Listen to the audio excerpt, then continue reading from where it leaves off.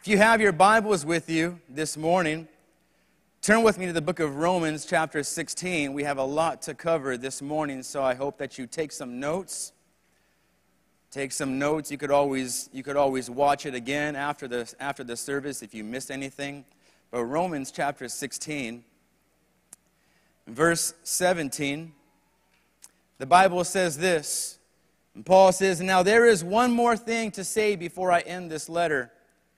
He says, "Stay away from those who cause divisions and are upsetting people's faith, teaching things about Christ that are contrary." Say that with me, contrary.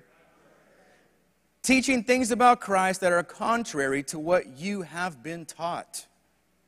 Such teachers are not working for our Lord Jesus, but only want gain for themselves. They are good speakers, and simple-minded people are often fooled by them. Being that yesterday was April 1st, I titled this message, "Don't Be Fooled." Turn to your neighbor and tell him, "Don't be fooled." See, Paul writes this to stay away from those who, he says, those who teach things about Christ that are contrary to what you have been taught. He says, beware of those who try to bring a teaching that is contrary, that is opposite of what God's Word has taught you, of what God has shown you in your life. How many of you, God has shown you who He is through your life? Oh man, He's shown me so much in how He's been working in my life. God has shown me so much of who He is. It doesn't have to be just words, but you see it in the life that was changed in the mirror. Don't you? You see a life transformed, and you see who God is. You see His supernatural power at work in your very life. Not only do you see it in yours, but you see it in others. You look around, and you see miracle after miracle in this place this morning. You're sitting next to a miracle. Did you know that? You're sitting next to a miracle. God has done great things in our lives. And so Paul says, beware of those who try to teach things that are contrary to what you have been taught. And that's the basis of my message this morning. The first point being this: don't be fooled. Say that with me. Don't be fooled. Say, God provides. I like that. How many times does the enemy tell you, especially in this day and age, that how is God going to provide for you in these times? The enemy likes to lie, right? The enemy wants us to be miserable just like he is. The enemy wants us to join him in his fate. He already knows what his future holds, but you know, misery loves company, right? Doesn't it? So he wants others to be miserable with him.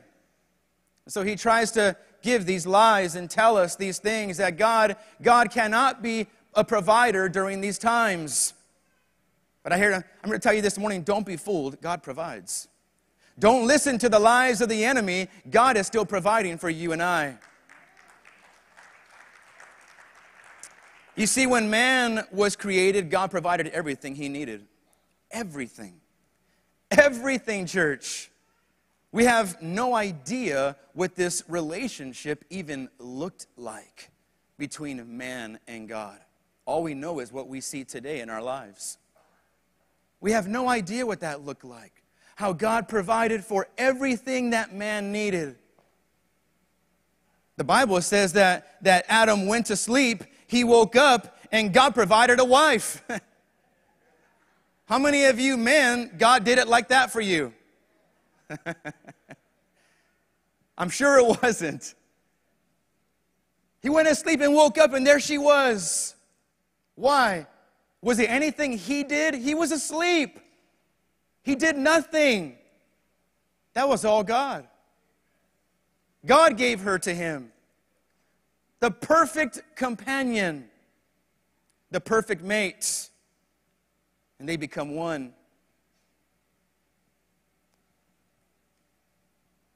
Later, as we know in the Bible, Adam ends up blaming his perfect wife for the eating from the tree. Doesn't that sound like us? We blame others or we blame things. You know, Adam blames his wife. How many times do we blame God for things that we do? How many times do we blame others for the wrongdoings that we do in our lives? God, it's your fault. You gave me this wonderful brain. You shouldn't have given me a brain, God, if you didn't want me to do whatever I wanted to do. If you didn't want me to think on my own, you should have made me dumb. Like a robot. I could have just done whatever you said without any question. It's your fault, God. You made me like this. How many times do we blame others? Genesis chapter 3 and verse 17. The Bible says this. God is speaking to them and he says, since you ate from the tree whose fruit I commanded you not to eat, the ground is cursed because of you. All your life you will struggle to scratch a living from it.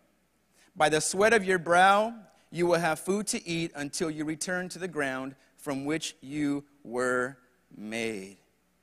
Going back to what I was saying before, Adam, it's all your fault. We're going to blame someone else, right? Adam, it's your fault that I have to work today. Do you realize that that's the reason why we have to work? God says now, he says, before Adam, I was providing for you everything. I gave you everything that you needed, including food. It was yours. You didn't have to do anything for it. But now, because you disobeyed me, guess what? By the sweat of your brow, you will eat. So yes, thank you, Adam, for making us work 40, 50 years of our lives at the same job or wherever it is. God, thank you for our jobs. Hallelujah. But he just provided back then. He just gave them whatever they needed. So you see how things changed. You see, God still provides for us these days. Of course he does. He still provided for Adam and Eve. He gave them the sun, right? The sun to keep them warm, to keep it at right temperature. He gave them the breath in their lungs. Adam and Eve didn't produce their own breath in their lungs. God gave that to them. He provided for them continually, but there were some things in their lives that God said, I will not provide for you in, because now circumstances have changed. The means of obtaining provision changed for them.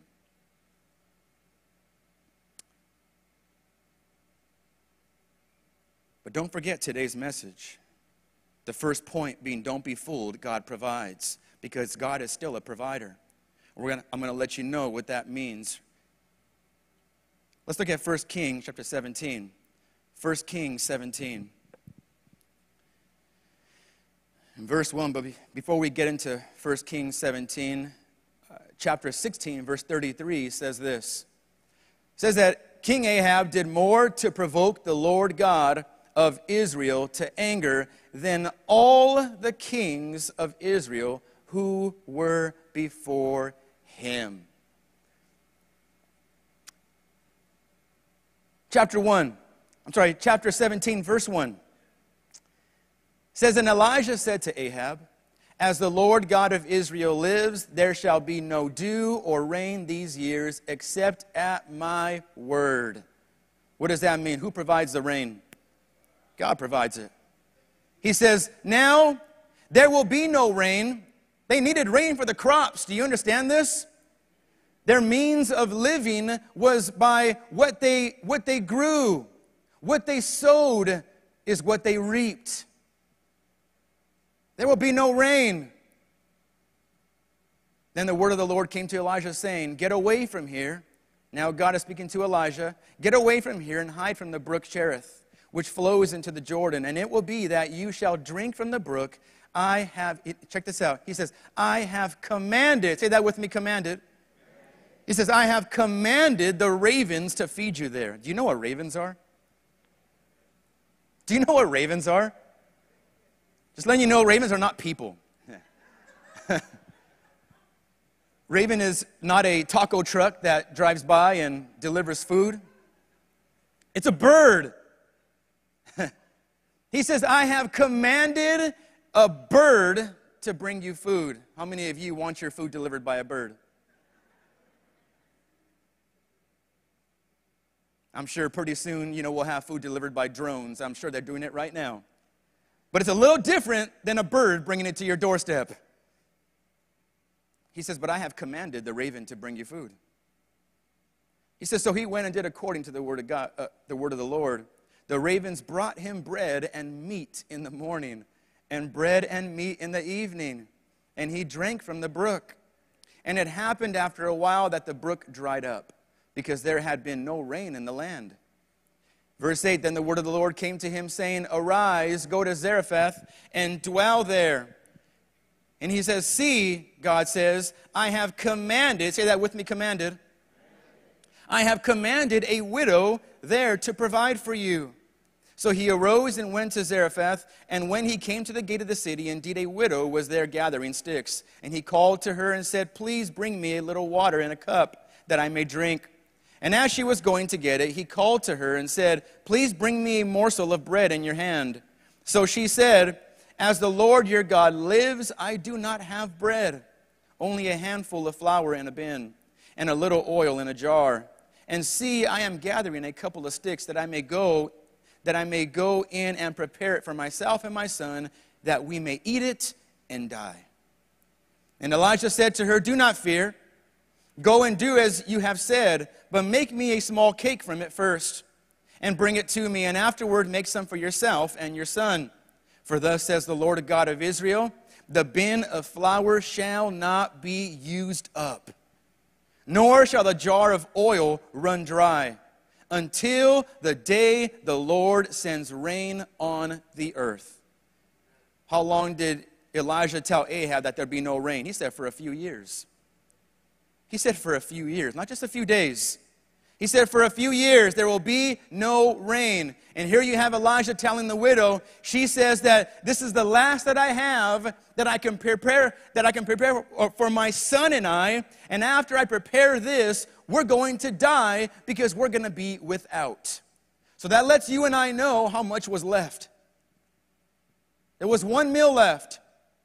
But Elijah says, no, if you feed me as the Lord has commanded you to do, if you feed me first, you will have enough food to last you throughout this famine.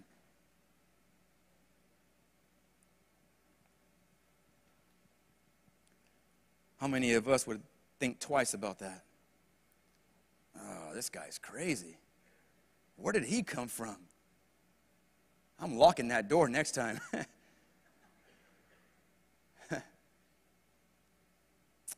Verse 15 says, so she went away and did according to the word of Elijah, and she and he and her household ate for many days, the Bible says. The bin of flour was not used up, nor did the jar of oil run dry, according to the word of the Lord which he spoke to Elijah. Here we see how not only did God supernaturally provide for Elijah, but also he provided for the widow who provided for Elijah. Supernaturally. What does that mean? That means that this cannot be explained. This is not in the natural. If you have only a certain amount of food left, it does not naturally just fill itself up. Someone else has to do that. Someone else has to physically fill whatever it is up again. So this is supernatural. How was one meal going to last for a couple of years? I want to look at a common thread here between the two, and that is obedience. Obedience. Don't be fooled. God provides. But He is calling you to be obedient. He's calling you to obey. This woman, she had to obey. She had to obey what Elijah had told her to do.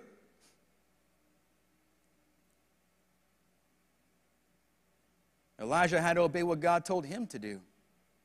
To go to this place and you will get food there. Do you remember how God provided a son for Abraham and Sarah in their old age? Remember that? Some of you remember that? The others, you're uncertain? All right. It's all right. That's why we're in church. We always learn in church, right? If you haven't heard about Abraham and Sarah and you've been here 20 years, then there's probably an issue. But hey, I'm not judging. Genesis 22, verse 1. Sometime later, the Bible says, God tested Abraham's faith. He said, take your son, your only son, yes, Isaac, whom you love so much, and go to the land of Moriah. Go and sacrifice him as a burnt offering on one of the mountains which I will show you. The next morning, Abraham got up early. He chopped wood for a fire for a burnt offering and set out for the place God had told him about. Verse 6, Abraham placed the wood for the burnt offering on Isaac's shoulders, while he himself carried the fire and the knife. As the two of them walked on together, Isaac turned to Abraham and said, Father. Yes, my son, Abraham responded. We have the fire and the wood, but where is the sheep for the burnt offering?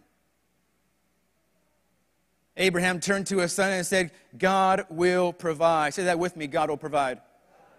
He says, God will provide a sheep for the burnt offering, my son. And they both walked on together.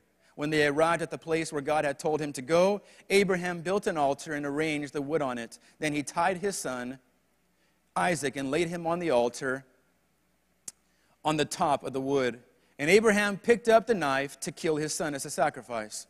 At that moment, the angel of the Lord called to him from heaven, Abraham, Abraham. Abraham says, yes, here I am. He says, don't lay a hand on that boy. Do not hurt him in any way, for now I know that you truly fear God. You have not withheld from me even your son, your only son. Then Abraham looked up and saw a ram caught by its horns in a thicket. So he took the ram and sacrificed it as a burnt offering in place of his son. Abraham named the place Yahweh Yireh, which means the Lord will provide. To this day, people still use that name as a proverb. On the mountain of the Lord, it will be provided. Genesis 22, verse 15. Look at this. 22:15. It says, then the angel of the Lord called again to Abraham from heaven. He says, this is what the Lord says. This is the Lord now speaking to Abraham. And he says, because you have obeyed me and have not withheld even your son, your only son, I swear by my own name that I will certainly bless you. He says, because you have obeyed me, I will certainly bless you. I will multiply your descendants beyond number, like the stars in the sky and the sand on the seashore. Your descendants will conquer the cities of their enemies. And through your descendants, all the nations of the earth will be blessed. He says, all because you have obeyed me. Wow. Wow, all this because of obedience. All this because Abraham trusted God. And because he trusted God, he did what God asked him to do. Why? Because he knows that God is a provider. He says, God provided my son in my old age.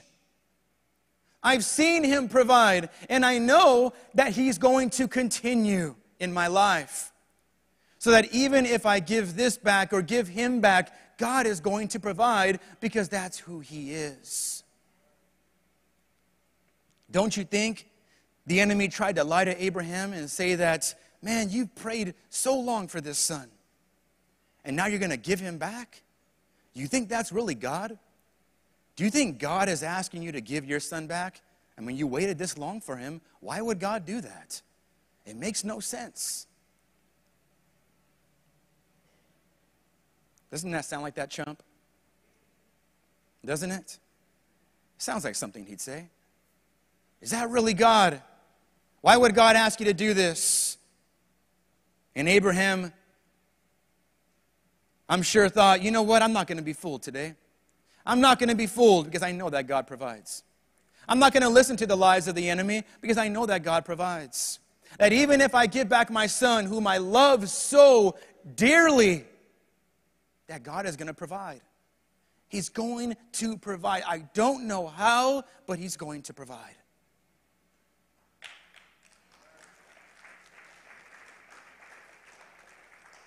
So here we have Elijah, we have the widow, and we have Abraham, all seeing God's supernatural provision in their lives. Why? Because of obedience.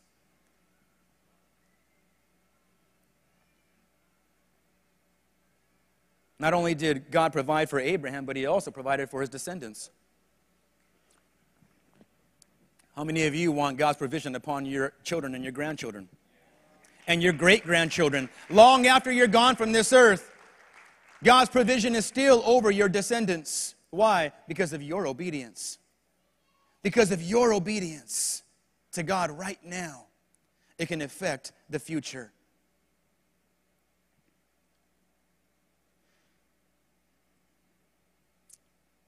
Don't be fooled, God provides. Secondly, don't be fooled. Say that with me, don't be fooled. God protects. Don't be fooled this morning. I don't care what the enemy is telling you. I'm telling you right now, do not be fooled because God always protects. Didn't God protect Peter from sinking in the water when he lost faith? Didn't he? How many times do you and I lose faith? How many of you are shaky in your faith at times? Oh, come on, everyone in here. Everyone in here.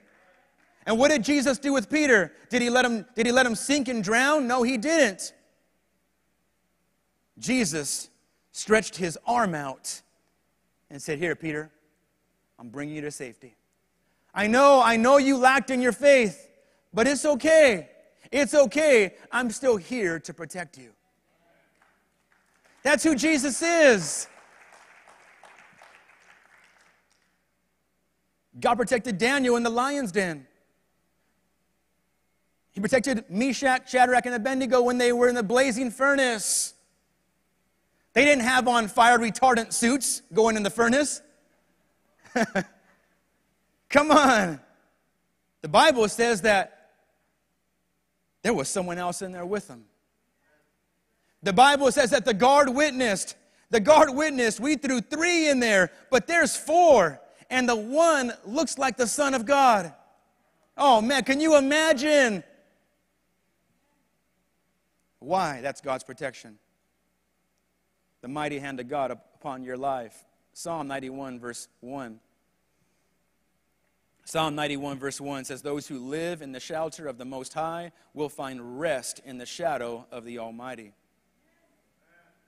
It says, "He alone is my refuge, my place of safety. He is my God, and I trust him. For he will rescue you from every trap and protect you from deadly disease." Sounds like the writer has experienced some stuff. He's experienced some tough times. But even though he's experienced tough times, he said that I've experienced an even greater God. Even in these times of difficulty, even in these times that there was no way possible for me to come out alive, he said, I've seen God's supernatural power at work in my life. And he says, and he will do the same for you. He says, for he will rescue you from every trap and protect you from deadly disease. He will cover you with his feathers. He will shelter you with his wings. His faithful promises are your armor and protection. Do not be afraid of the terrors of the night, nor the arrows that fly in the day. Do not dread the disease that stalks in darkness, nor the disaster that strikes at midday.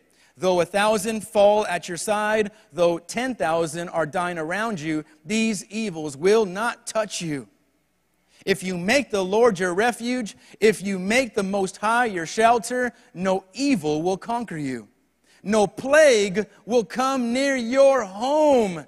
Oh my goodness. You need to pray that over your home. For he will order his angels to protect you wherever you go. Declare it in the name of Jesus. The Lord says, I will rescue those who love me. There it is. There it is. He rescues who? Those who love God. How many in here love God this morning? Amen. Get yourself ready.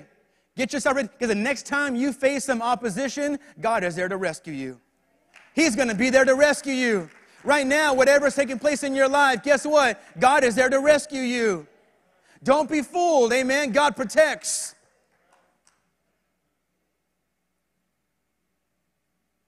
The Lord says, I will rescue those who love me. I will protect those who trust in my name. When they call on me, he says, I will answer. I will be with them in trouble. I will rescue them and honor them. I will reward them with a long life and give them my salvation.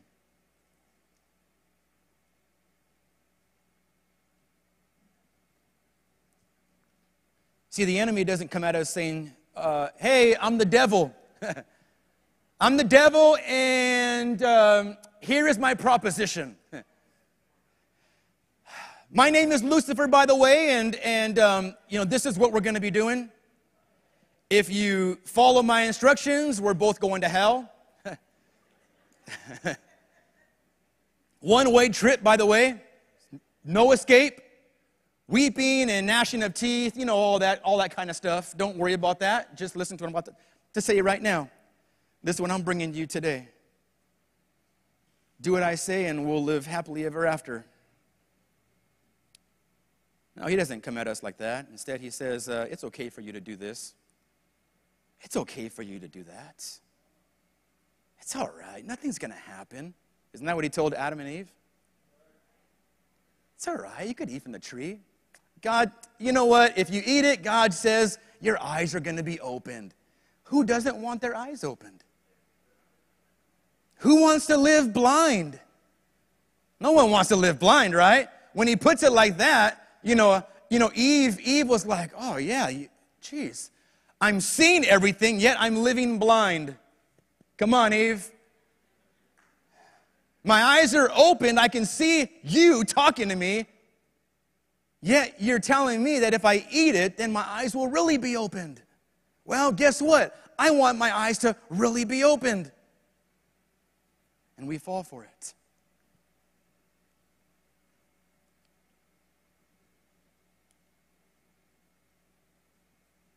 See, I've figured out in my life that God hasn't promised to protect me from everything that I may define as an enemy. Think about what I just said. God hasn't promised to protect me from everything that I define as an enemy. But he's promised ultimate protection from my ultimate enemy, which is sin. God has said that I will give you a way out. Because what does sin do? Sin separates us from God, right? Not just here, but sin seeks to separate us from God eternally.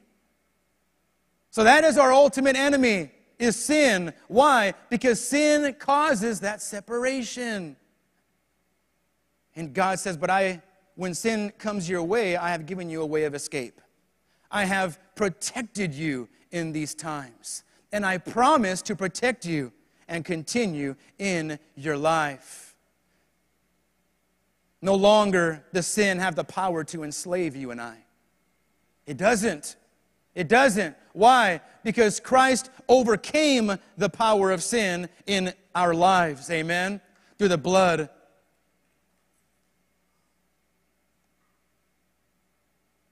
But look at what Psalm 91:5 says. It says, do not be afraid of the terrors of the night, nor the arrows that fly in the day. Do not dread the disease that stalks in darkness, nor the disaster that strikes at midday.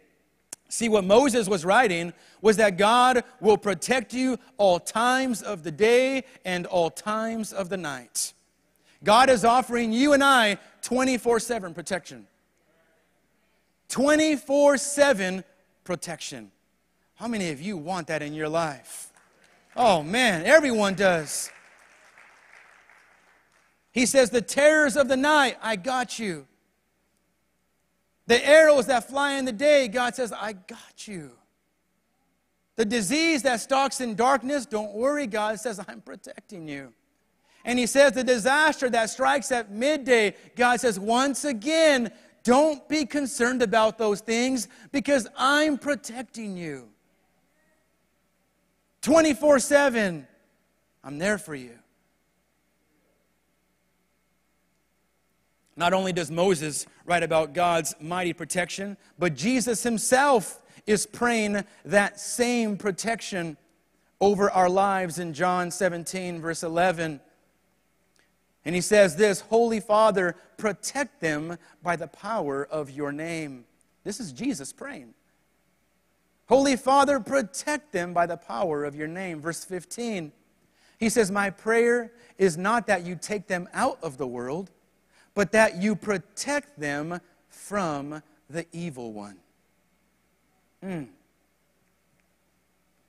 God says yes, or Jesus says yes, we may live in this world and we may face opposition. And yes, we have an enemy, but guess what? God is protecting you every step of the way.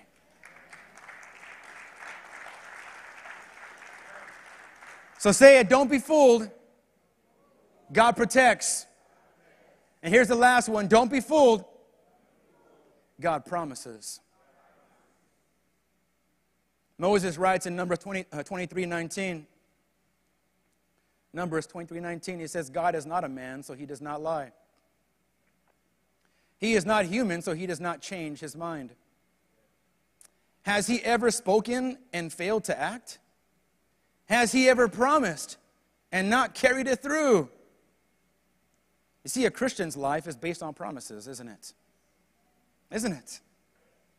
A Christian's life is based upon promises. What God has promised you and I, that through our obedience, we will be blessed. That's a promise. That's God's promise to you and I. See, a promise is words either spoken or written, binding a person to do or not to do something. That's a promise. You see, and to keep a promise, a person must have character and ability. In order to keep a promise, a person must have character and ability. What do I mean by that? Well, the first question is this: will they keep their word? That's the first question you need to ask about that person that promises you. Will they keep their word? What is this based upon? This is based upon experience. What has happened in the past? What has he or she said, and have they kept those promises in the past? It's character. Will they keep their word? Secondly is this: can they keep their word? Are they able? Because the second part is ability. Are they able to keep that promise to you? I tell my kid, I'm going to buy you ice cream after church. I didn't tell him that. Don't tell him either, all right? Don't be putting words in their head. But if I tell them I'm buying them ice cream after service, can I buy them ice cream? Yes, I can. It costs, what, $3, $4? I think I can pay $4 for an ice cream for them. Will I keep it? Well, once again, you need to ask them. This is a question that they have to answer in regards to the experiences that they've had with Dad when he says that I'm going to buy them ice cream. What has he said and done in the past? Did he say, I'm buying you ice cream, and then, hey, it's nap time? maybe they'll forget about it. Let me tell you, kids don't forget. I don't care how long their nap is, they won't forget. They'll be dreaming about that stuff. Hebrews 6:13. Hebrews 6:13. Very quickly here.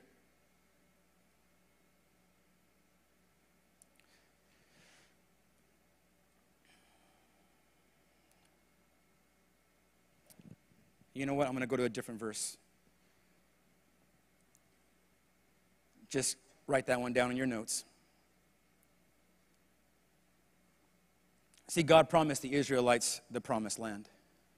He promised them. God promised Noah that he would never flood the earth again. Remember that? How did he make that promise? With the rainbow. He gave the rainbow and said, hey, with the rainbow, you'll know that my promise stands, that I will not flood this earth ever again like I did back then. You see, God has never broken a promise, and he has never forgotten his promises. Someone said this. They said, you can't break God's promises by leaning on them. It's really good. You can't break God's promises by leaning on them. See, there are two types of promises that God gives. Number one is unconditional promise. This is a promise from God that he will do whatever. God promises that he will do whatever he says, and there are no exceptions. Let me give you an example of this unconditional promise. John 14, verse 2. John 14, 2 says, in my Father's house are many rooms. If it weren't so, would I have told you that I go to prepare a place for you? And if I go and prepare a place for you, I will come again and will take you to myself, that where I am, you may be also. That's an unconditional promise. What does that mean? That means that nothing can change that. Doesn't matter what so-and-so does. It doesn't matter what's taking place around. That Jesus is going to prepare a place. And he says, and because I am preparing the place, I'm going to come back. I'm going to come back to take the church, the body, with me. And nothing's going to change that. And then there's a conditional promise. That was an unconditional one, and here's conditional promises. A promise to do something under certain circumstances. Let me give you an example of this. Romans 10, verse 9. Romans 10:9 says this, if you openly declare that Jesus is Lord and believe in your heart that God raised him from the dead, you will be saved. For it is by believing in your heart that you are made right with God. And it is by openly declaring your faith that you are saved. So there's conditions on that promise. If you do this, you receive this. So what kind of promises do you and I make? We make conditional promises. Why? Because we can't make unconditional promises. Why? Because we don't have control over the future. We don't know what tomorrow's going to bring. So you and I can't make unconditional promises. Why? Because we don't have the ability to do that. It's not in our control. We don't know what the next second is going to bring. But we can make conditional promises. Oh, I will love you if you do this. And I will serve here if these needs are met, and so on and so forth. God, I will do this if you do this for me. You see, only God can make unconditional promises that no person, thing, or circumstance can change. As the worship team comes forward this morning.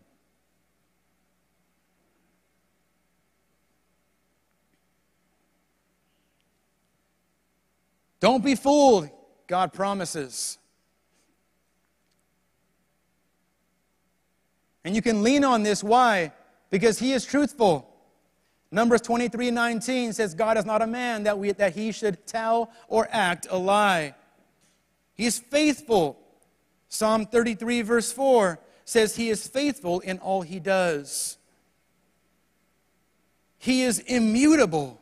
Malachi chapter 3 and verse 6 says, I am the Lord and I do not change. He is the God of love. How do I know that he is the God of love? Geez, read your Bible, look at the cross. He sent his son to die for you. That's love. That's the ultimate love. Some may say, well, God only keeps certain promises. Which promises? Which ones? Well, God only makes promises to certain people. Which people? God is who he says he is. If he wasn't, you and I would be hopeless and helpless. He is who he says he is, church. Throughout the Bible, every promise that God has made, he has kept. You cannot find even one that he has broken.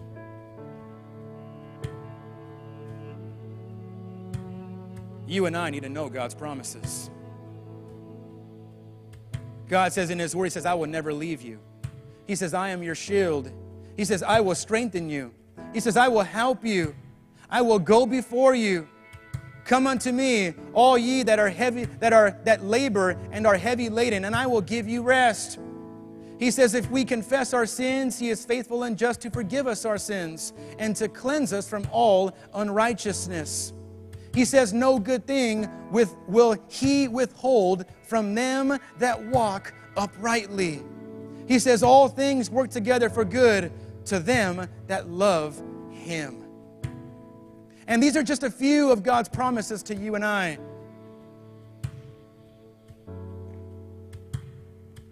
The next time the enemy tries to lie to you about God's nature, you tell the enemy, no, enemy, I will not be fooled. I will not be fooled. You're not playing me for a fool today, because I know that my God provides.